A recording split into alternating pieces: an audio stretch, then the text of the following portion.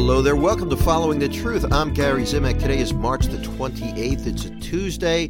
And in the next 5 minutes, we're going to take a look at the Give Up Worry for Lent Bible verse for day 35.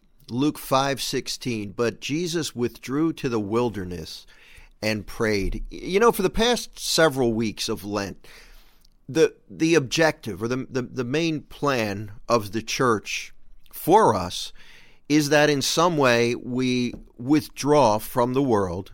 And we do that typically by giving up something.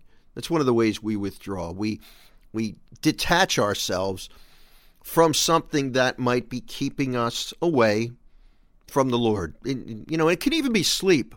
One of the benefits of getting up a little early to pray, or I should say one of the benefits of giving up some sleep in the morning during Lent consciously is to get up and spend some time in prayer or do some spiritual reading. So there's a point to detaching ourselves from sleep. When we detach ourselves from candy or whatever it is else we might be giving up during Lent, the whole point is to, number one, learn to control our passions so we don't jump into every sinful situation that we encounter. We learn to control ourselves. I really want this piece of candy, but I'm going to deny myself.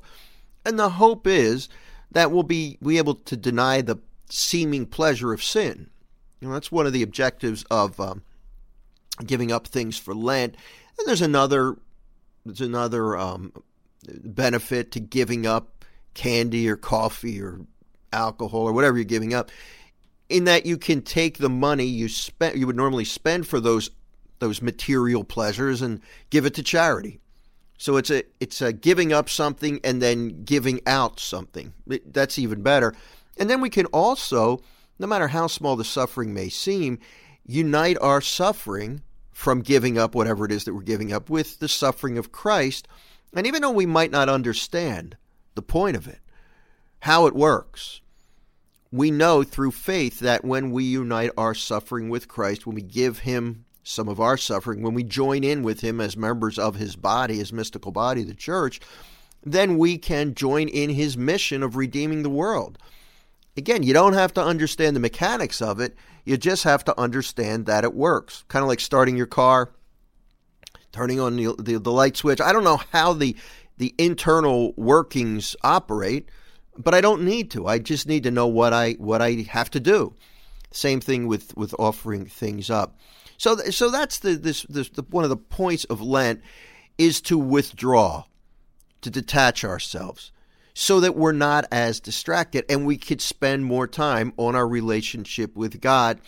And this verse reminds us that Jesus himself withdrew to the wilderness to pray to his Father. He specifically, consciously made this decision to go away from the busyness of the crowds and the endless requests for healings and miracles and for his time. He withdrew consciously into the wilderness where it's quiet to encounter his Father in prayer.